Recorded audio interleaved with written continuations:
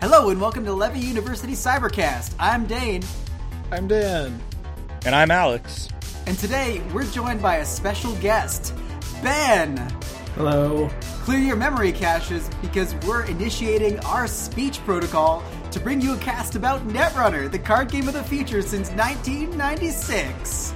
Netrunner, what a fantastic game. What an absolutely incredible game. Truly the best game that's ever been made. Definitely the best game FFG's ever made. The national sport of Croatia. There might be a little bit of controversy. Is that actually true? I wouldn't be shocked. I don't know.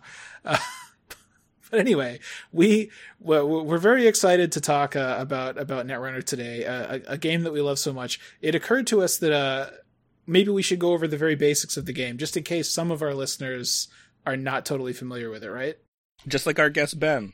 Yeah, exactly, and our guest Ben. Yeah, I mean, I have no idea what's going on. I'm, a fan of another game, but I'm happy and excited to learn about it, and lucky even to learn about it from such passionate friends like you guys. So Ben, didn't you tell me that you had a real jerk friend once who was always trying to make you play Netrunner and did so on several occasions? Yeah, I did have a friend. I guess my mind wasn't open to the possibilities of that time, but that's all changed. Yeah, see what you have to do is plug an Ethernet cable into the socket in the back of your head and download some Netrunner love into there. That's how it usually works. Oh, all right. So Netrunner is a card game. It's a competitive card game. The first iteration of it, which Alex knows very well, was released in 1996 as a collectible card game, right? By everybody's favorite company, Wizards of the Coast. Yeah, they were throwing out a lot of CCGs at the time. Obviously, one of them became significantly more popular than the others. Yu-Gi-Oh? Yeah. I was Yu-Gi-Oh was definitely not made by Wizards of the Coast, by the way. Oh, what was it? Not? I was gonna make a joke and reference like the vampire one or what was it, like BattleTech or something? You mean Jihad? We later renamed a vampire the Eternal Struggle because they realized it was culturally insensitive to name the whole game Jihad. Yep. I was going to reference one of those, but I couldn't even remember what they were called. So that didn't really work. As someone who played a decent amount of Vampire the Eternal Struggle when I was younger too, that game was pretty good. So you got to vote a lot in it. That sounds pretty good to me. So what Netrunner had going for it that was relatively unique among card games, and I think still basically is that it's asymmetric. So there's two players. One of them is playing as the Corp, and the other one is playing as the Runner, which is like a hacker. So this is like a cyberpunk themed game. And the Runner is basically trying to hack into the Corp systems and steal stuff. The Corp is trying to do evil corporation things. And so there's different cards for each of these two sides. If you go to a tournament, you bring two decks, one for Corp and one for Runner. And there's sort of two different playstyles. There's stuff in common, but the difference between them is really what makes the game really special and interesting, or at least one of the things. Yeah, I think the primary thing, that you have to actually play against somebody who's essentially playing a slightly different game than you. Yeah, exactly. There's also the other thing that makes it different from something like Magic is there's a lot of hidden information. So especially on the Corp side, the way it works is you have these special cards called agendas, which are kind of like victory points. And you're trying to score these agendas, or maybe you're trying to just kill the Runner. But a lot of times you're trying to score these agendas, which can involve bluffing. You put them in one of your servers. You start investing time and money into them. But the Runner doesn't know if that's actually an agenda or if it's just a trap. You could totally be bluffing. It's like Yu-Gi-Oh, right? Trap cards? Yes, it's exactly like Yu-Gi-Oh. Right, but Yu-Gi-Oh came out afterwards. At least I'm pretty sure about that. Yeah, almost at least 5 years after. Yeah, well, okay, that's good. I got worried there for a minute. And meanwhile, the Runner is actually like hacking into the Corp's hand, hacking into the Corp's deck, is trying to like steal these agendas before the Corp can even get them. And both sides have all kinds of ways to disrupt the other one and try to get them off their game and prevent them from what they're doing. So there's a lot of like bluffing. There's a lot of just keeping track of stuff. It can be really exciting. Yeah, it at its heart is a resource management hidden information game where the goal is to get to 7 points, 7 of these agenda points. Also, it was featured in an episode of the Showtime television series Billions. So if you ever want to know what a Netrunner tournament looks like, just watch that episode, and it looks exactly the same as reality. If you ever want to see a Netrunner tournament played entirely by extremely attractive people with incredible lighting, where they're like drinking wine and stuff, which is exactly all those things are true of real Netrunner tournaments too. You can be a part of it too. You can be a beautiful person holding wine. You should watch that one episode of the show Billions. Yeah, definitely track that down. But anyway, yeah. So we all love Netrunner very much. So we mentioned it started as this 90s CCG. The version of it that we mostly played, or at least Dan and I think Alex played the original version.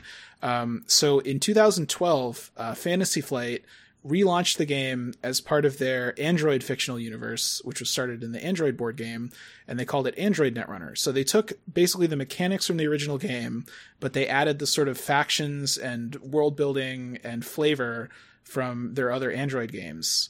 And they released it as an LCG, kind of like Arkham. The difference, if you're familiar with Arkham, is that you would buy the data packs instead of Mythos packs, and they would only have what we would think of as player cards in them. There's no scenarios. It's all just cards that you can put in your deck. No scenario cards. Yeah, no Ancient Evils, no... but there's still story text, right? There's still story text in the form of flavor text. And unlike a game like Arkham, you have to use your complete imagination to tell the story of the game. I mean, I'm okay with that sometimes, you know? I mean, each of the data packs would have a little, like, short story or some kind of... I just need a little bit of flavor to set the scene of each adventure, you know? How I'm going to infiltrate this corporation using my cyber brain. You need a little taste of the cyber food, you know? Well, Ben, you also have to remember, at least half the time you're probably going to play as an evil corporation. Has to keep the bends of the world out. No, I can do that too. Well, that's not as exciting because I play that... I do that in real life, so that's a little less interesting, but... Yeah, exactly. At least I have practice with it. Yeah, since I stopped playing Netrunner, I've basically gotten a job at NBN, so that changes the perspective a little bit. But anyway, so this is actually how Dane and Alex and I met, was showing up to the like Netrunner night at a small game store in Massachusetts when we were all living in the same area. And we played a lot of Netrunner, and it was we had a pretty good time, I gotta say, for several years. Shout out to X9 in the Hampshire Mall and Seth. Yeah, exactly. Also shout out to Dana or the other Dan who's been on the Arkham podcast, who was another friend from those times. And to our friends Merrick and Leah, who really are the reason that we all had a Netrunner night but stopped playing the game a long time ago. That is also true. Yeah, that's true. Yeah, they organized that. That was great. But yeah, and we had a great time. We went to some tournaments, with mixed results, but we always had a good time, right? Yeah.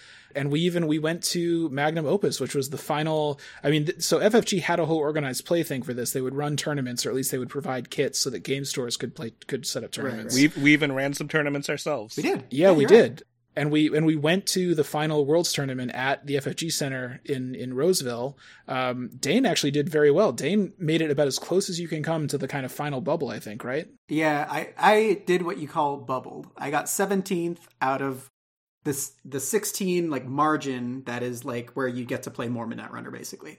So I came so close. That's still impressive as hell, though. I mean, because the thing that people, if you haven't played competitive card games before, or even if you played like Magic and you just kind of assume everything else is very like casual, I mean, there's people that were like very deep into this game, and the high level, just watching high level players play Netrunner could be very, very exciting and very cool to watch. It was also very impressive given Dan and my results in the tournament, so don't look those up. Yeah. Yeah, well, look, I played a lot of, was it Asmari? I played way too much Asmari. My runner deck had no chance against it. There was nothing I could do. You just got a medal for that 17th place, right, Dane? Like an aluminum medal or something? Is that... I got a full art, misprinted criminal card, and I was very proud of it. You also got a really great playmat signed by like everybody there. That was true cool too. Yeah, that is true. It is, at the end of the day, it was about the friends I made along the way. That is to say, the Netrunner community is awesome. Everybody there now even is fantastic. I also want to give just a really small shout out to, I think when Dane and I were kind of like first setting up this podcast, at least for me, like the main kind of inspiration that I was kind of trying to get to was there were a couple of really good Netrunner podcasts, especially The Winning Agenda and Run Last Click, which I listened to a ton of back when we were playing. And I mean, I think like at least my goal for the show has always been like if we could be anywhere near as good as those podcasts, then we would be doing really, really also great. At Magnum Opus, we spent a lot of time bothering Hollis, who was a Netrunner broadcaster. Oh yeah, yeah. Shout out to Hollis. Podcaster, and he encouraged awesome. He encouraged this podcast's existence. That's true. Yeah, we absolutely should mention that too. He's a great guy. I forced him to sign 3 of my playmats. And he happily did it. He with sure a smile on his did. face. So other things we should briefly mention about Netrunner. There is a fan-made website called Jinteki.net where you can play Netrunner with other people, which is great because obviously pandemic, no one can play in person. So that's really cool. Unfortunately, the kind of sad ending to this story, at least for the moment, was shortly after that last Worlds tournament that we went to in Roseville, FFG retired Netrunner due to complicated issues involving licensing the rights from some other company. Wizards of the Coast is a good, nice company. Hey, Neon Dynasty, it's all coming back around. We just it's going to be great. It's all going to be worth it. Audible vomiting sounds. So Netrunner, at the FFG incarnation of it ended in 2018. That was the last release. That was the last official tournaments. But because the game had such a great fan base, there's a kind of a committee of fans formed called Nisei, which took on the responsibility of running tournaments and things, and also actually releasing new cards. So they have a whole design team where they design new cards and they balance things. And they've kept the game going in the years since FFG shut it down, which is really fantastic because it's a volunteer effort. It's really amazing that they're doing this. Yeah, the best part about making a card game that is like centered around like cyberpunk stuff and very much like a math-based sort of like economy-driven sort of game is that the people that you get are like logical people who love making software. And these people are also very artistic, and like, so you get this fan base that just can carry on all of these traits from the original game and continue to make a very high quality game, continue JNet running, and proliferate the existence of this game. Yeah, continue having competitive play if you're interested in that. And part of why we brought Ben on the podcast today is because they're releasing 2 new sets at the end of this month. And they're actually designed specifically to help new players get into playing Netrunner. Yeah, which is really, really cool because, Netrunner, I think, has always had this reputation as being a game that is difficult to get into. Part of that is just, the LCG format, I think eventually there were so many cards it was expensive to get into. But even apart from that, it is a very complicated game. It's complicated in a different way that, like Magic is, but it is still, there's a steep learning curve. And I know we always kind of felt, FFG did great work releasing the game, but I think we always felt like they could have done a lot more to kind of provide easier routes for new players to get involved. And I wish that they had, because I feel like the game could have been a lot bigger than it was. So it's really cool to see Nisei doing some of this stuff. So part of what they're doing is one of the sets is called System Gateway, and it's being released as kind of 2 different parts. You can either buy copies of these physical cards from drive-through cards or from Make Playing cards, or you can download print-and-play versions of them. But the first way it's being released is as starter decks, so you can have 2 decks that are ready to play right off the bat. And then if you like the game enough, you can buy the second part, which is called the Deck Building Pack, which gives you extra cards to start trying out different kinds of decks, different kinds of factions, different ways of playing the game. It's kind of like, imagine if you started out with the Investigator packs that were released last year for Arkham, and then there was another pack that basically just gave you another set of player cards to mix in to make your decks a little bit more interesting. And then in addition to that, there's kind of there's other packs that you can get later as well. Does that make sense, Ben? As a fan of this Arkham Horror, the card game we've heard of? Yeah, I think so. Seems reasonable. But we should mention also that, you can also play for free on Jinteki. You don't actually have to spend money on any of this stuff. It's only if you really like having physical cards, which obviously we do, but, your mileage may vary. Right, yeah. I think that's one of the biggest strengths of the game right now, is that while some people might think that it's inaccessible because the original, FFG packs are non-existent, and if they do exist, they're like ridiculously expensive on eBay or whatever. You don't have to own them. I will always cherish my Italian copy of Order and Chaos and my Japanese copy of Honor and Profit. They're very, very precious to me, and I spent too much money on them. Yeah, well, but like the thing is that now you could just print and play them because it's not like licensed by FFG. You can just print these cards, all the new cards, and play them, or support Nisei by having them printed at a like drive-through games, Make playing cards, and drive-through. They both do a great job at printing great quality cards to play with. And you could just play on JNet, on Jinteki.net at any point in time. There are always people hanging out on there, willing to play games. You just put up that you're a newer player and people will come and hang out. Well, it seems like there's a lot of options for diving into the game, but I have no idea how any of these cards work. And it looks like there's like 100 cards that are in these starter packs, starter decks. And we're going to go through them one at a time. Oh. So we unfortunately do not have time to do a full review of all these cards because that would take an insane amount of time. But what we thought we would do is we thought we would each pick a couple of cards that we particularly liked to just talk about a little bit why we're excited about them, including Ben. So and I think we each picked one old card that is kind of being rotated back into the game. Like a classic, and then one new card that was just designed by Nisei and added in the new system update 2021, right? Yeah, exactly. Right. And Ben, you should definitely tell us how you came to pick these two cards, because it's going to definitely be based on gameplay, I bet. So, I guess my cards are first in this document that you have given me. I looked at the ones that had the coolest art that I related to the most. This card is called Enigma. It has some type of cyber spaceship on it. It looks like something out of like Halo or something. I don't know. There's like a cube trying to dock into a circular port. I'm not sure that's going to work, but I don't know. It seemed pretty... The original art was like a cyber sphinx. And I think this is trying to evoke that in a copyright generic kind of way. and a more deluxe way, because now it has a cube. Exactly. That's true. Exactly. Now with cube. I thought the Enigma was how the cube was going to fit into the circle, but maybe that's too like a 2-year-old trying to solve blocks. So I'm going to read the card. I don't actually know how to read the card, so I'm just going to say the stuff that's on it. That's okay. That's part of the fun of it. It's called Enigma. There's a big number 3 in the top left corner inside of like an 8-pointed star. I'm not sure the significance of the 8-pointed star. That's the res cost. It said on the left-hand side, but tilted, so you have to tilt your entire head. It says Ice Code Gate. Also, on the bottom left of the card, again, tilted the wrong direction, so it's horizontal, not vertical. This card is both vertical and horizontal. Yeah. Very Enigma. Yeah. And it has a number 2 on the bottom left sideways, or if you turn the whole card, the top left. That's the strength. The strength, okay. And that's also the visual complexity of a complex game. Okay. These are cards from the future. Other things on the card, underneath, I realize now, if I tilt my head, this isn't a spaceship. It is a headless creature with 4 legs and wings, and now I understand why it's a sphinx. I didn't tilt my head before. Welcome to the 4th dimension, Ben. So that makes more sense, I guess. Still cool art.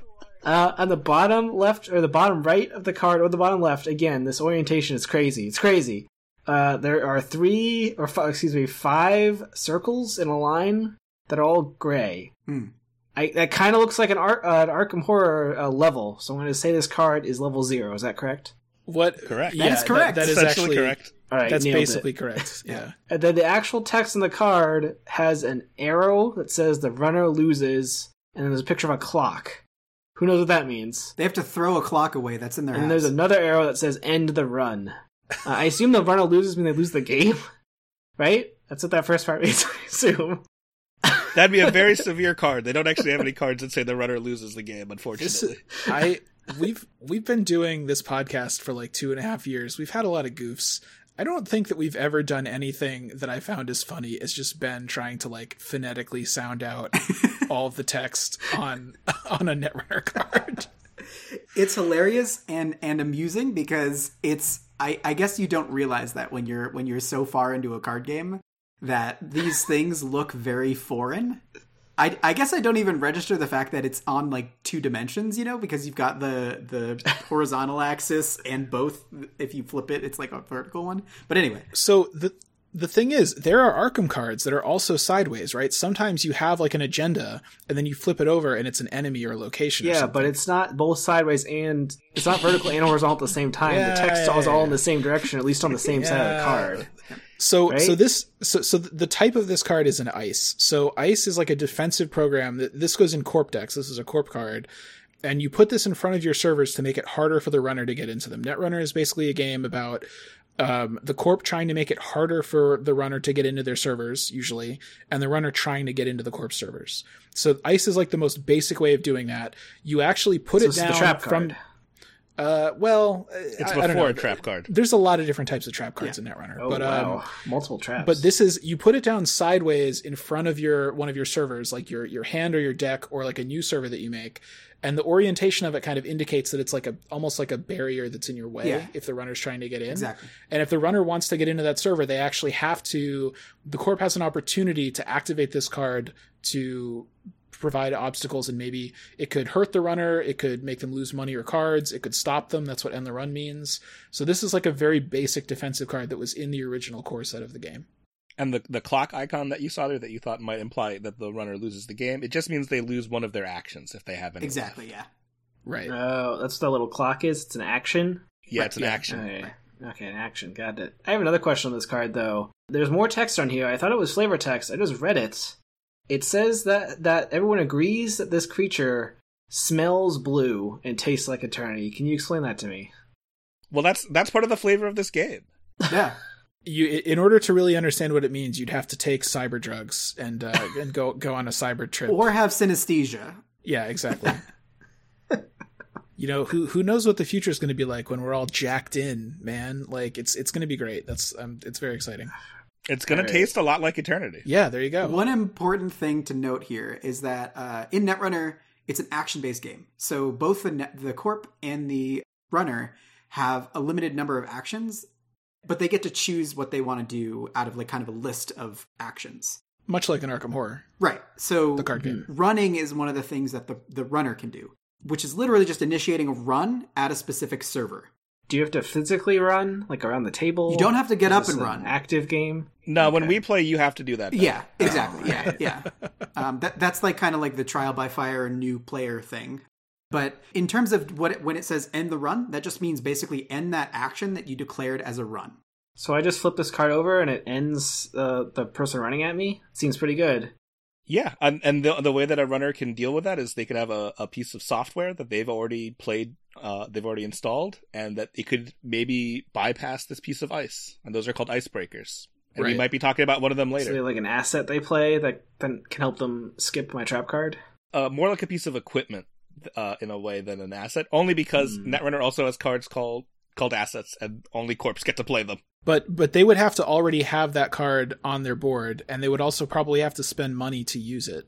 Money is way more important in Netrunner than it is in Arkham Horror if we're comparing them. Yeah, just remember in the future, if you're a hacker, you're really poor, and corporations have lots of money. The future's all about cash, baby. Cold, hard cash. Is there no Dark Horse deck in Netrunner where I can have my money? Well, there's plenty of them. They just lose really fast, just like in Arkham Horror.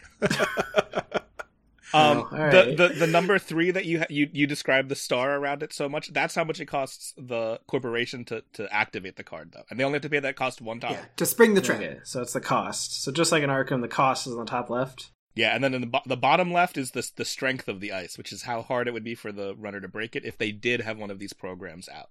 Okay. One of these pieces of software. That res cost symbol on Corp cards is interesting because, playing a runner in Netrunner is similar to playing Arkham Horror, where most of your cards have a cost that you pay as soon as you play them. But for Corp, when you play your kind of permanent cards, which in Arkham Horror would be, assets, you don't actually pay any money when you play them. You just pay a click to put them on the field. And then later, the runner doesn't know what they are because they're face down. So that's kind of where the hidden information comes in. And then later at various times during the game, then you can pay money to flip them and make the runner deal with them. Right. So that lets you bluff and really hide a lot of stuff. Right. So being a runner is a lot more analogous in many ways to being an investigator in Arkham. And then there's this is why it's, as Dan said, it's why it's asymmetrical. it's very different to play as the corporation, where you're really hiding things from the other player. Being the corp is honestly kind of like the Keeper's Nightmare thing that we did at Arkham Knights. That's what it sounded like to me. Yeah. So does that mean the corporation just wins every time because it's a crushing? The runner basically has no chance, and they're crushed. I think in the current state of the game, as far as I understand it, that's kind of what's been happening a lot. But it can vary back and forth because cards are. What if Jeremy Zwern, I'm going to say his last name wrong, is playing the corporation? Does that make it easier or harder to win? Do you mean 2012 Netrunner World Champion Jeremy Zwern? Is that That is true. Do you mean the guy whose art is on the card Architect, which is a super great card that we love? It means all three of us probably lose. Yeah. So we think you would probably lose too. Is Architect in this set featuring Jeremy? I would somehow double lose. Or has it been copyrighted? No, out? it was so good that they actually said we probably can't have this card be in the game anymore. It's true. Architect should probably never be in the game again. But right. I love it very much. So I have a vague idea how this ice works now. I'm going to move on to this next card. This next card features art. It looks like some type of tentacle Cthulhu, but the name is Botulus. And this is important. It's a virtual Cthulhu. It exists in the cyber realm. Well, its name is Botulus, and isn't that like a type of virus in real life? Like It's a bacteria. or a toxin Bacteria, yeah. or a bacteria or something? Yeah, so I assume that's what S-Picture actually is, but it looked like a Cthulhu, so that's why I picked it. It warmed up to home. Now, this one has a 2 in the top left, so I guess that's its cost. Yep. Mm-hmm. But it also has a little picture of a computer chip with a 1 on it in the top left. That's the memory cost. You have to pay a chip as well? Is there 2 type of resources? I don't know. It's kind of like how you have 2 hand slots in Arkham. You have 4 like memory slots. Oh, okay, so it's a slot. It's just a different place. That makes sense. The bottom this whole card is in fact vertical, in case anyone was wondering, unlike the last one. So the bottom left has a dash in it, so I guess it has no power. And the right-hand side, there are 3 colored dots, so I guess it's level 3. Kind of. The text says, Program Virus. Install only on a piece of ice. When you install this program and when your turn begins, place 1 virus counter on this program. And then it says, Hosted virus counter. Break 1 subroutine on host ice. And the text is, was it something you ate? Was it? I don't know. So what is this? What's going on with this card? Looks like it weakens ice. This is an icebreaker that you would use to break, as the runner would use this to get past cards like Enigma that you just showed previously. Right. Okay. So when it says break 1 subroutine, those things on Enigma with the little arrows, like end the run, those are subroutines. Right. So if you encountered an Enigma and this Botulus was hosted on the Enigma and it had a virus counter, you could pay that virus counter to break the end the run subroutine, and then the run would not end, so you would be able to continue the run past Enigma. If you didn't break it, you would have to stop right there, and Enigma would keep you out. Okay, so this is a debuff that you play on the ice. So it's like an ice melter or a thaw. Sure. Most icebreakers are keyed to a specific type of ice, either barrier, code gate, or sentry. So you kind of need like this full suite of programs to be pretty confident that you can get into most servers. This one, though, I don't see that it has any type of limitation on it. It's not really even explicitly an icebreaker. The only, I was surprised it didn't say Icebreaker AI, because normally icebreakers that can break any type of ice are usually marked as AI, which is like a special trait. But I guess this isn't technically an icebreaker, but it works just like one. Yeah. Well, you attach this to the ice, right? Right. So I thought icebreakers were stuff you like played in your player area or something. There have been icebreakers that you attach to ice before, like Ika and Knight. Yeah. But the way that this would work functionally is if the corporation had played a card like Enigma, then you as the runner could install this on the Enigma, and then if the Botulus had virus counters on it, you could remove one to say avoid the thing that says end the run on Enigma. Yeah. Okay. And could you let this sit there for a couple turns so that you can disable a bunch of subroutines? You certainly could. You can, but then the corp can choose to use actions on its turn to get rid of virus counters. Usually that means it has to take up its whole turn, though. Yeah. So it can be really taxing. Right. But it's effective. Virus counters are maybe a little bit like charge counters or secrets in Arkham, only way more so, in that there's a bunch of different cards that use them. There's cards that let you move them around or gain more. You can build whole decks around them. But the Corp always has this kind of fallback plan where if you ever have way too much really powerful virus stuff going on, the Corp can just spend their whole turn to purge all virus counters from the board. Like the big red button. Oh, okay. You could think about it as if, like, in Arkham Horror, Cthulhu could take all your gasoline from your chainsaw. Oh, so that's again like playing a Keeper's Nightmare where Jeremy Sword would just, say, I don't like that card and throw it out. Yeah, exactly. Yeah, exactly. You're really getting the hang of this. I mean, but you would still have the card, but you wouldn't have anything to use it with. Yeah. Oh, okay. Well, Jeremy actually took our cards and ripped them up into little pieces. Was that not? Yeah, that's a little bit more extreme. Yeah, I was pretty upset about that, but That's how you play Magic the Gathering, as far as that's but okay. not Netrunner. Yeah. One thing that would be worth mentioning here is that there are, much like in Arkham, different factions that you can play. This card is orange, as you might have noticed. It is part of the Anarch faction, which is one of the 3 runner factions.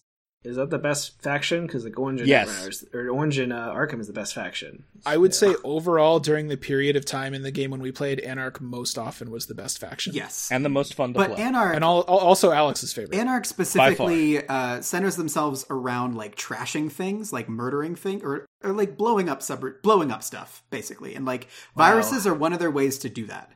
It infects stuff to make it weaker so that they can later blow it up or blow it up. That's what they do. Yeah, a lot of blowing thing up and a lot of self-harm. Yes. Wow. All right. If you're trying to translate it to Arkham Horror, I would say it's maybe kind of like a mystic rogue kind of feel somewhere in there, maybe. Sure.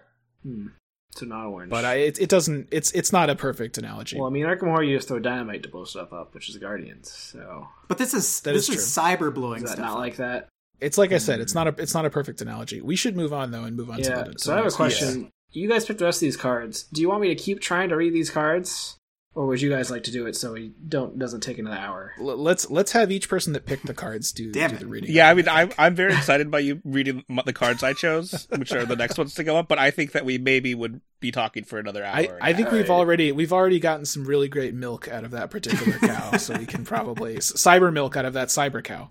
So the old card that I chose is actually a card that briefly was not part of the like tournament legal cards, but was a card designed by FFG.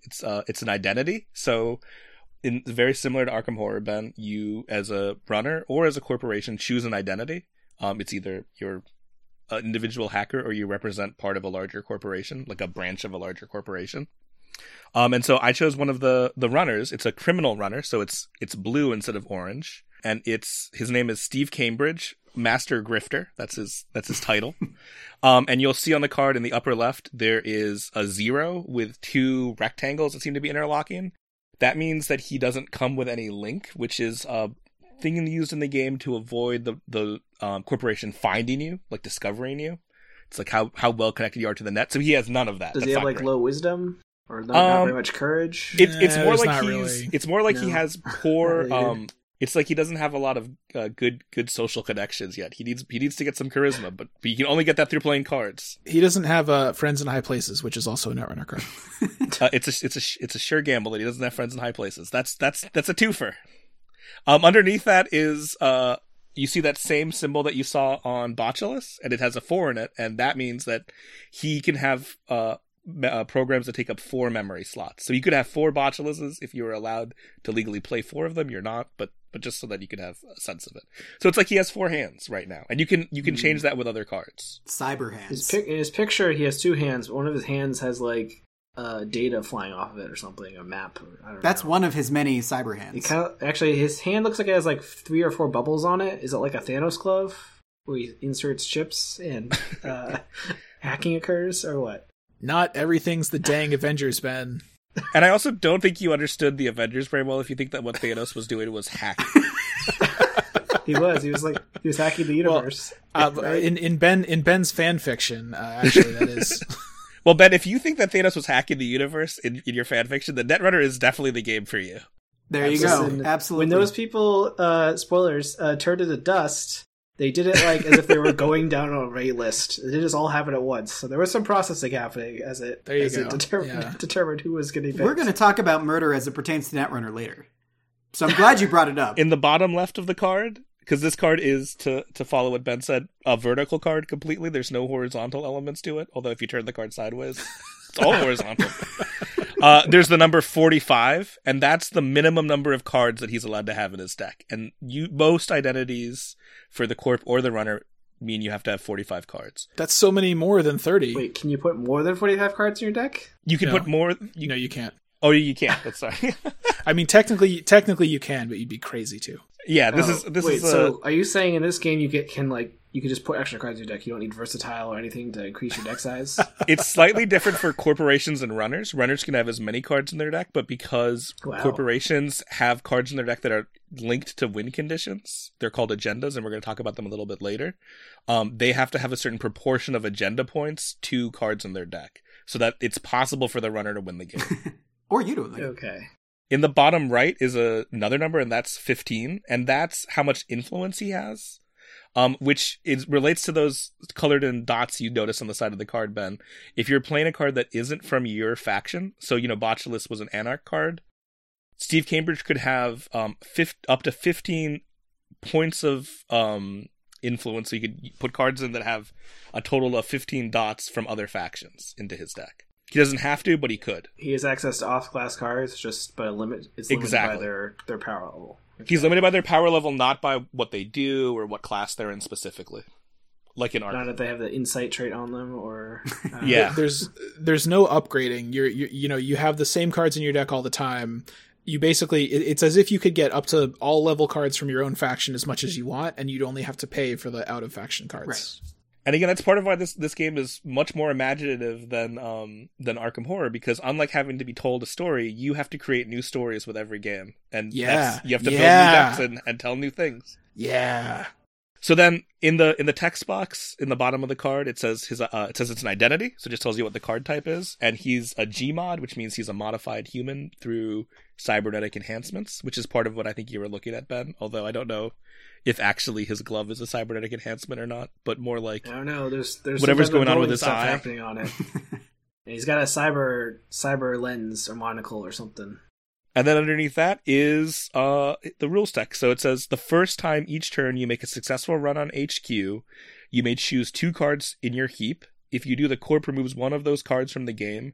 Then you add the other card to your grip. So that's a lot of very Netrunner specific terms. But what it means is, Dane already described running. So if the first time that you as the runner decide to run on HQ, which is the corporation's hand, if it's successful, which means if you get to the end of the run, if no ice stops you and nothing ends the run, then you get to choose 2 cards from your heap, which is your discard pile, and then the corporation has to pick which one of them you get back, and then the other one gets removed from the game.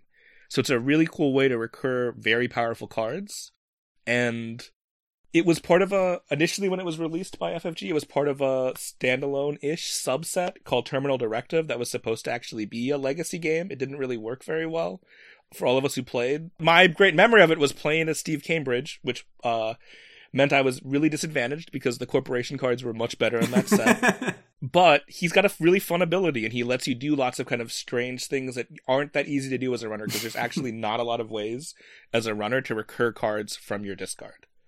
And unlike in Arkham, when you run through your deck, that's it. We should also say, unlike Arkham and like every other card game in the world, Arkham is like the only one where you just get to free shuffle your deck when you've reached the end of it, which is crazy. But the other the thing that's cool about Steve Cambridge is costs 1 horror. Well, okay, yeah. So this illustrates that when you make a run on the corporation servers, you're trying to access cards so that if there are agendas, you can steal them. Is the main thing you want to do. But it can have other effects as well. So when you run HQ, normally what happens is you get to randomly look at one of the cards in the corp's hand, and if it's an agenda, you steal it out of their hand, and it's really great. But you can also get other things that happen. Like this adds this additional effect where you also get to recur a card. There's also a card called Account Siphon, which is very famous, where you make a run on the corp's hand, and if you succeed, instead of accessing cards, you basically steal a bunch of the corp's money, and it can be devastating. So that's like very much in the kind of like the signature of this guy's faction criminal. They want money. And in fact, that was the reason I liked it so much. That card has long since been removed from being legal to play. But I'm excited to see now that it's back what you can do with cards that are slightly less powerful, including a card called Diversion of Funds, which was the functional replacement for the card Account Siphon. It's a little bit less strong, but still really, really annoying if you're the corporation. Oh, yeah. So this guy's like an investigator, I'm guessing different identities have different numbers of links, different numbers of chips, and then obviously different abilities. Exactly. They can, yeah. And their deck building is faction based. Yeah. Do they not? Is based on like how, I guess, those other numbers, they determine how many cards are in their deck versus how many out of class cards they get or something? Kind of balances that. Yeah. Most IDs have like 45 deck size, 15 influence, and 4 memory, and like 0 or 1 link. Is almost everybody fits into that. Yeah. But there's a few that have like a smaller deck size or more or less influence just to compensate for if they have a really good or bad like ability. But this is generally the baseline. I noticed there's no Elder Sign symbol on this card. Is that sort of implies that is there no Chaos Bag in this game? There's no Chaos Bag. It's a much simpler game in that way. So you have to do a lot less math. That's good. You have to do a lot more like financial math and a lot less random probability math. You have to do a lot more, what can I afford to do this turn? And you have to do a lot more math on, I know there's this many agendas left roughly. Where are they? What's the chance that they're here? What's the chance that they're here? That kind of thing. So it's kind of a little bit more like a Euro game where you have to like a little bit balance out your actions more, and you can do your costs of what you know, but not what the other person's going to do. Right. One thing that I would add is we're talking a lot. You're asking a lot of questions about deck building, which makes a lot of sense because you've been playing Arkham.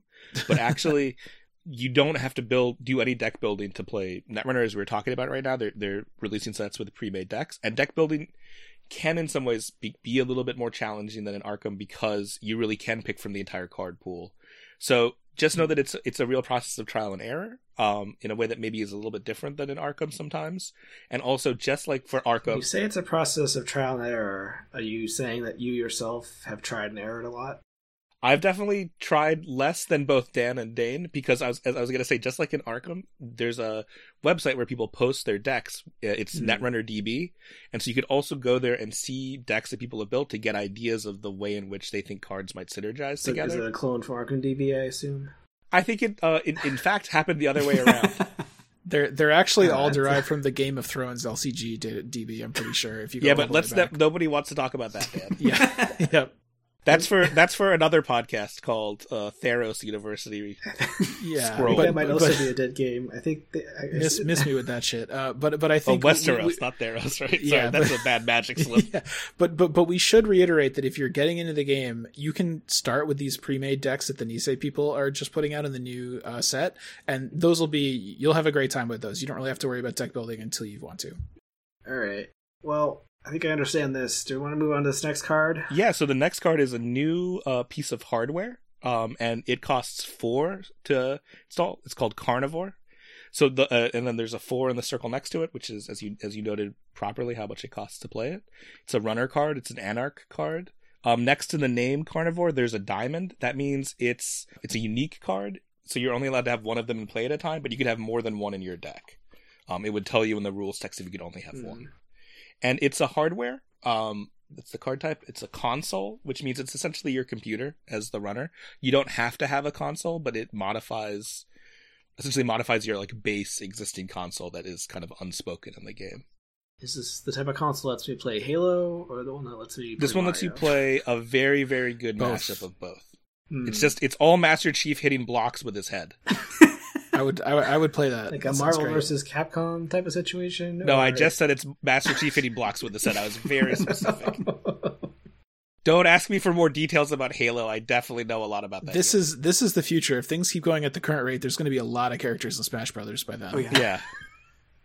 And then underneath where it says hardware, it says +1, and then it has that same kind of microchip symbol. And so what that means is if a runner has this installed, they could have 1 more memory worth of programs installed. So if it was Steve Cambridge, you would have 5 memory. And then underneath that is the rules text. It's the special thing that this card does.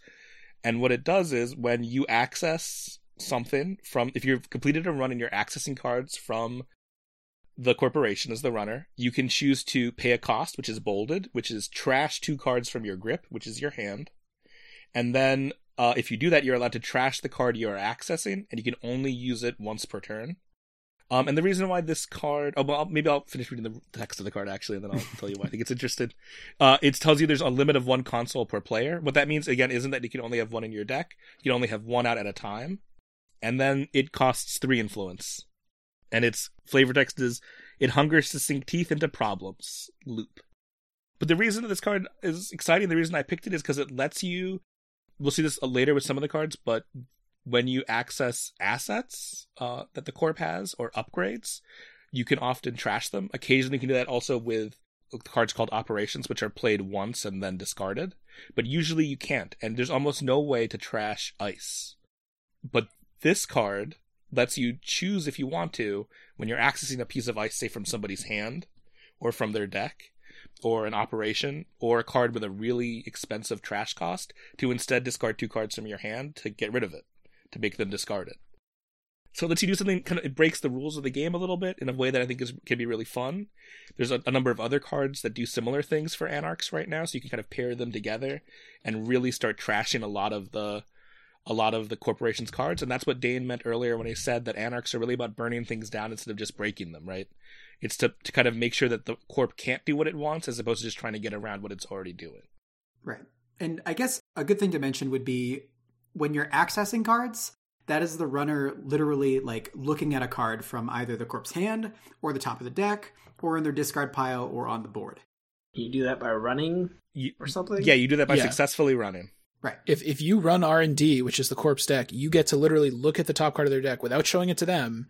And if it's an agenda, you steal it. If it's a card that you can trash, you get to trash it. So you really get to interfere with their entire game plan by making runs on their servers. Yeah. And you just have to run on the table. You spend an action, you run on the table. And this is how you get to pick something to access.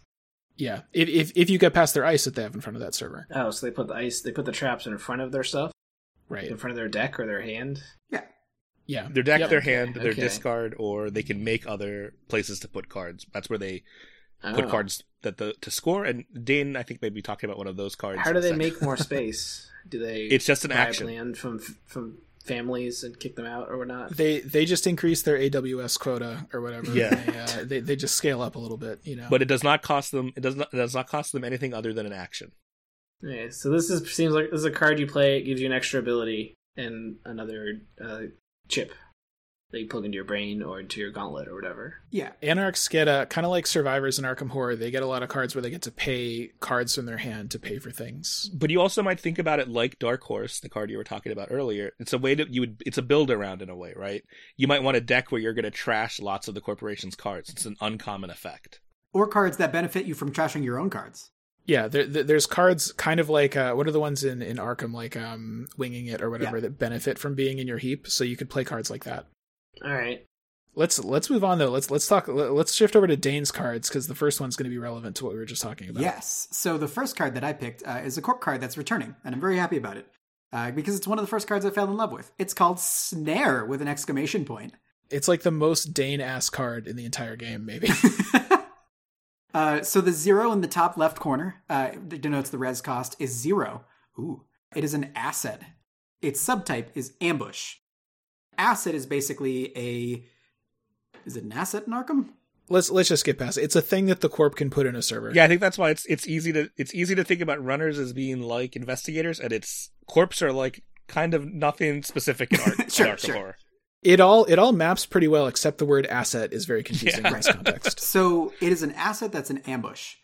And It's like a counter card. right. And you'll notice on the bottom left corner, there are 2 little pips denoting that it costs 2 influence to import into your deck if you're playing a different faction. And But they're on the left side of the card instead of the right side. that's a good observation. Yeah, that way you can visually tell corporation cards from runner cards. Exactly. Oh, okay. And then you might notice in the bottom right-hand corner, there's a little trash can with like some little like whooshy lines. But it's like a cyber trash can. It's a cyber trash can. That means that when the runner is accessing it, they can pay that amount of credits or money to trash it. So this is free to trash. So why would the corp play this card? Well, it has an ability. It says while the runner is accessing this card from R&D, that is their deck, they may reveal it. They must reveal it. When the runner accesses this card from anywhere except archives, which is your discard pile as the corp, you may pay 4 credits. If you do, give the runner 1 tag and do 3 net damage. This is bad for the runner. So what you as the runner have as your life, as opposed to Arkham, where you have a specific arbitrary like amount, a number that is written on your investigator card, is you have your hand. As the runner, your hand or your grip is your life. If you lose 1 more than all cards in your hand, you die. So what this would effectively do is do 3 net damage. There are a few different types of damage, but largely they do the same thing, in that they will randomly knock cards out of your hand as the runner. So if you take 3 net damage, you discard 3 cards at random from your hand, is basically what that translates to. So if you access this card and you only had 2 cards in your hand, and the corp was able to pay to activate this ability, you would just die. Right. The corp would successfully murder you. So This is a trap card. It sure is. It's an ambush. Yeah. This is the trap card. This is the trap card. Yes. And if you notice, it also says give the runner 1 tag.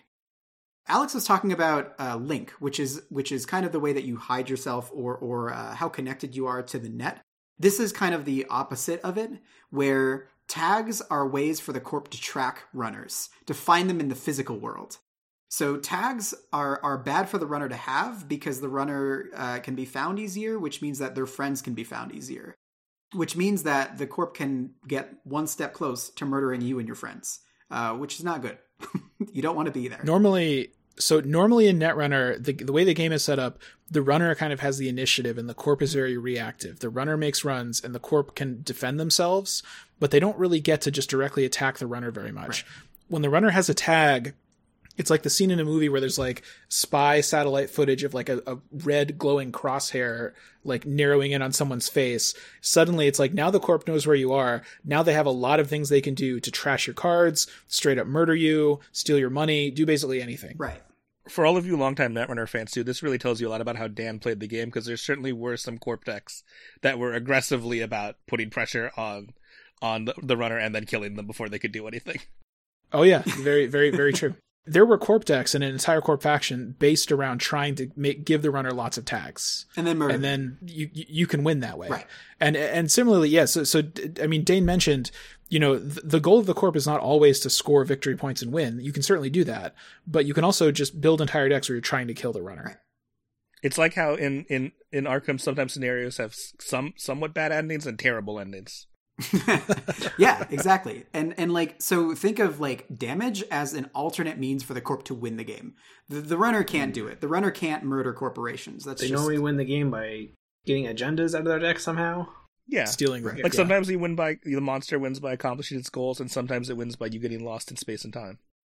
The runner can also win by decking the corp if the corp's deck runs out, but no one here would play a degenerate deck that tries to make that happen. Yeah. No regular member of this cast would do that.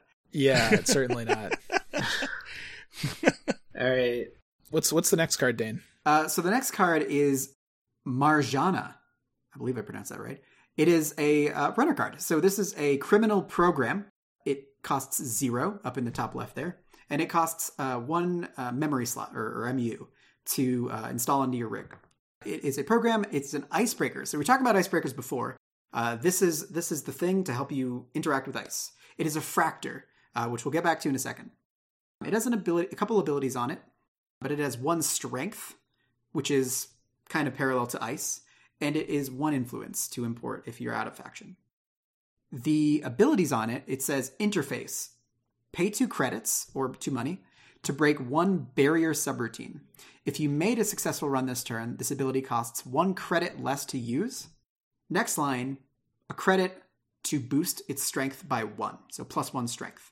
So what these these icebreakers allow you to do is deal with ice that are in front of servers that basically serve as like traps or firewalls into the corp servers. So this can break barriers. Fracture basically just means it can interact with a specific type of ice, which is the barrier ice. I usually just call them barrier breakers, which is what most of the people that play Netrunner do, not actual fractors. But that would make more sense for the name of what it does to be what the program's called. But that wouldn't be as cool because we're in cyberspace, not regular space. So this card gets better as if you run a server successfully. And that's kind of like a hallmark of Criminal, in that they want to make a lot of runs early. They want to pressure the corp faster, just kind of their general game plan. And this fits exactly into that. And it's very cheap too. It's 0 to install. Not a lot of programs are 0 to install. Dan loves programs that are 0 to install.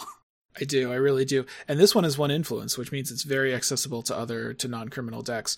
But if you made a run on one of Ben's servers and Ben resed that Enigma that we talked about earlier, that's a code gate, and you had this program, you would not be able to use this to break that Enigma because that's a code gate and this only breaks barriers.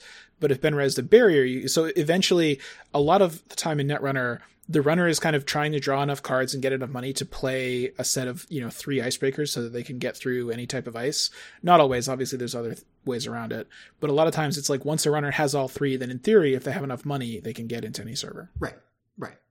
And that's called like assembling your rig. Once you have your rig assembled, which is like your computer with all its programs that you need to beat the corp essentially, then you're in a good place, and you're bound to win the game.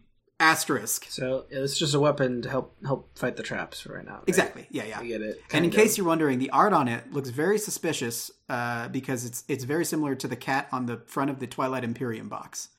Interesting. I can see that. I was also thinking like the panther from the Jungle Book or something. Yeah, it's a little cat head with a cloak. But this is a classic icebreaker because the art is kind of like a glowing cyber animal, and the name is some kind of like mythological or literary reference. That's like a very classic icebreaker thing. I was hoping there would be some like cyber dinosaurs in this game, but when I looked through all the art on these cards, there wasn't any. And that seems like a big missed opportunity. I think just not in this set. I think that is the thing that we've seen. Yeah, very, very cool. Also, all birds are essentially dinosaurs, so just remember that as you look at the number of birds that are in the cat. Game. Yeah, in this instance, but there are lots of birds in this game too. I mean, maybe in the future we'll discover that cats are also dinosaurs. I mean, it's you never know. Okay, so let me talk about a couple cards I picked out. So for a returning card from the original, from early in the game, not the core set, I think, but soon afterwards, I picked Project Vitruvius. So this is a corp card. It's an agenda. So these are like the victory point cards that you actually need to steal or score sometimes to win the game. This one, it has a glowing symbol in the upper right with a 3 on it. That is the advancement requirement for this agenda. So that's sort of the amount of advancement tokens you have to place on it if you're the corp in order to score it. And then it has a little triple hexagon symbol with a 2 on it below that. That's the number of points that this is worth. So this is worth 2 points. Game ends when somebody gets to 7 points. So if you steal or score this, you're a decent chunk of the way there. This is an agenda and it's research. And it says when you score this agenda, place 1 agenda counter on it for each hosted advancement counter past 3. And then it says hosted agenda counter, add 1 card from archives to HQ. The flavor text is perfection of form. So this is something called a 3-2 agenda, which is an agenda that you can score with 3 tokens and it's worth 2 points. And these, throughout the entire history of the game, have been basically excellent because 3 advancement tokens, the corp gets 3 clicks in a turn. So this means you can put this down secretly on 1 turn, and the runner doesn't know if it's a trap like Snare or an agenda or just some random card that they don't care about. And if they don't run it and they don't steal it, then the next turn you can just spend your whole turn advancing it 3 times and score it. So you can kind of score it without giving out too much away to the runner usually. So a click in Netrunner is an action. Right. And in Arkham, and Dan has a really hard time with that because the one time we ever played Arkham together, we had to tax him because he kept calling actions. I will clicks. never stop you. I refuse to stop doing it. It makes too much sense. Are they called clicks as a reference to the borrowed time card in Arkham? Yeah, probably. Again, that card came out many years after Netrunner. The original and vastly superior of these 2 games was released. They're called clicks because of the thing you do with a mouse, buddy. That's why that happens.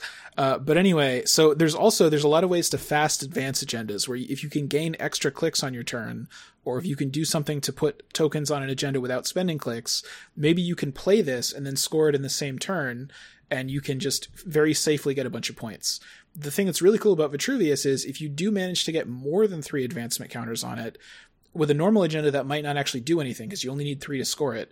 But with Vitruvius, if you can put a 4th on there, you basically get a free scrounge for supplies, I guess, in the parlance of Arkham. You get instantly you can get a card back from your discard pile, which is incredibly powerful, maybe even more than it seems. At any time, too. It's like a fast action. I scored a lot of these. This is a great card. I also noticed this does not have an influence symbol on it. Agendas cannot be shared across different factions. You can only play agendas in your own faction when you're making a corp deck, which is actually cool because it sort of helps make sure that your deck feels like the faction that it's actually in. One thing that we actually forgot to mention about your card Enigma earlier is that it's a neutral card. So there are some cards that are factionless that can go in a deck that's just like unexpected courages and manual dexterities that are not upgraded in that Arkham Horror game that you keep talking about. Yeah. I scored a lot of Vitruviuses. My favorite way probably was to put it down on the field, have somebody not run it, and then score it with 4 counters using Jeeves. That was always great. Great card. I love Project Vitruvius. Jeeves is a robot butler, by the way. Right, because he's from that website. And you can for Ben, because you care so much about lore, these are the secret plans that the corporations are trying to finish. And it's this information that runners are trying to steal so they can expose the evil things that corporations are trying to do. In this case, it's to make kind of synthetic humanoid mechanical hybrids. One of several types of synthetic humans in the Netrunner universe. Yeah, this was the faction that I like playing best as Corp. It was also, if you were just trying to score points, this was like these 3/2 agendas is the classic thing that you would put in your deck and that you rely on. Some of us might have called it the boring faction to play. I mean, I'm not even going to argue that, but some of us like boring. So, okay, let me talk about one more card. So this is a new card that I'm actually very excited about. This is a Shaper runner card called Pantograph. It's unique. Its play cost is 2. It's a hardware and a console. So this is sort of like Carnivore that we talked about earlier. It has +1 memory, and it says, whenever an agenda is scored or stolen, gain a credit. Then you may install 1 card from your grip, that's your hand, and then standard stuff, limit 1 console per player. It costs 3 influence if you're not a Shaper. And the flavor text, with this beautiful baby, I can juggle simultaneous runs by haptic feedback alone. That is extremely Netrunner flavor text. It sure is. Man, I'm staring at the art in this card. It appears to feature a robot with 4 arms. Those are the cyber arms I was talking about. Interacting with some type of hollow map. How come it can't just plug into the hollow map? Why does it need the arms? This is faster. Haptic feedback. You know when you put a rumble pack in your N64 controller to play like Wave Race or whatever, and you could feel the waves? This is like that, but for hacking. That's how powerful it is. Or do you know like when you really want a peanut butter and jelly sandwich and you just think about it a lot, but when you touch it, you can actually eat it? Haptic feedback. Yeah, you can't beat it. I love this. So it's cheap. It's only 2. It gives you a memory. I love playing a lot of programs and then selling them and then reinstalling them. It also, whenever an agenda is scored or stolen, love that phrase. My favorite Corp Identity Sports Medal does that basically. But basically, if you're going to steal a lot of agendas, or if you're going to let the Corp score some agendas, this is going to pay you to do it, and you get an instant speed free install. You could even trigger things. There's a lot of things that are like, you gain a card or you gain a credit or something the first time you install something every turn. This is going to let you install something from your hand during the Corp's turn, and you get to double dip. It's incredible. I absolutely love this card. Shapers only had like 1 good console ever, which was Astrolabe. This is really, really good. I would love to play this. Now, when it says it installs it, do you still have to pay the cost, or is it like play versus put into play? It would tell you if you need to ignore it. Yeah, you'd still have to pay the cost. You'd still have to obey any restrictions, like you can only install it during this when this happens. Or you couldn't have a second console. Right, but you don't have to spend a click to do it. One good thing to note here about like the frequency of how this will be triggering is that like Corp agendas generally range from 1 to 3 points each. And they need roughly 18 to 20 points worth of agendas in their deck. So this is going to be triggering 4-6 times ish, which is a lot of value. And it could be even more. Yeah, there's agendas that are worth like 0 points that can be scored or stolen. So this runner faction Shapers are all about playing a lot of programs and stuff, selling them, churning them into other programs. Very fun. The Shapers, just kind of by lore, are like the artists of the world, and they like to like tinker with things and do things just because they can. Yes, longtime listeners of this podcast will probably know. We've described, Dane and I have described 3 runner cards from each of the factions that we probably feel the closest connection to. And Ben, you can probably see that reflected in our personalities. Like, I want to burn things down. Dane's trying to manipulate things. And Dan just wants to do some weird bullshit that nobody's going to pay attention to, and maybe it's going to mean something. I'm also down for burning stuff down. I just don't really want to get my hands dirty with it, It's you almost never have played an Anarch deck, in all the games of Netrunner we've played together. Wow, these are some exciting new cards. I got to say, it's really impressive that FFG did a good job designing the game. It's incredible that like a group of fans and volunteers can more or less seamlessly just kind of take over and start making really neat cards like this. That's really neat. Yeah, and that they saw us through a really difficult year. They had competitive play tournaments. They kept working on this game as we were all dealing with the pandemic, and as we're hopefully getting maybe closer towards the end of it, they just gave us a bunch of new cards. Absolutely. Well, I'm glad you guys took the time on this 1st of April to teach me about Netrunner. Finish the line, Ben. Ben, you're welcome. I am very excited to try it out. Yeah, you got to run some nets with us at some point. I will surely do that. Ben, are you still playing Pokemon Go? Sort of. Netrunner is like the best game in the world. Pokemon Go is like the worst game in the world. That's like that's the kind of disparity that we're dealing with here. I feel like there are still somehow worse games than Pokemon Go, but I won't argue that it is not a very high tier of game. Well, everybody, those are the cards that we chose. We hope you guys learned something about Netrunner, the card game. Thanks for everybody who's listening to this very special, very experimental episode. Definitely not a time warp gone wrong. Until next time, everyone, thanks for listening, and always be running. Bye. Bye. Bye. Okay, bye. Cyber farewell.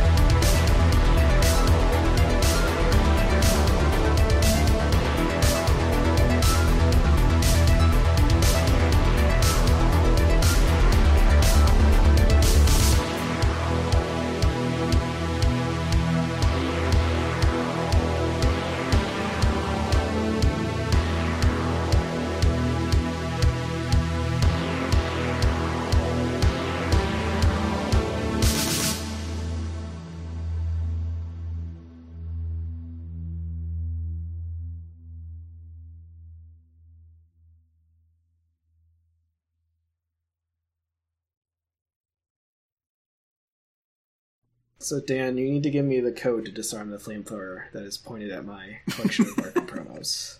That's what you said you would do. I don't know. I'm not sure if you demonstrated enough enthusiasm. I feel I think I put in a lot of enthusiasm, Dan. Well, we'll see. Go eat a vegetable. Then we'll see about some codes. That was not part of the deal.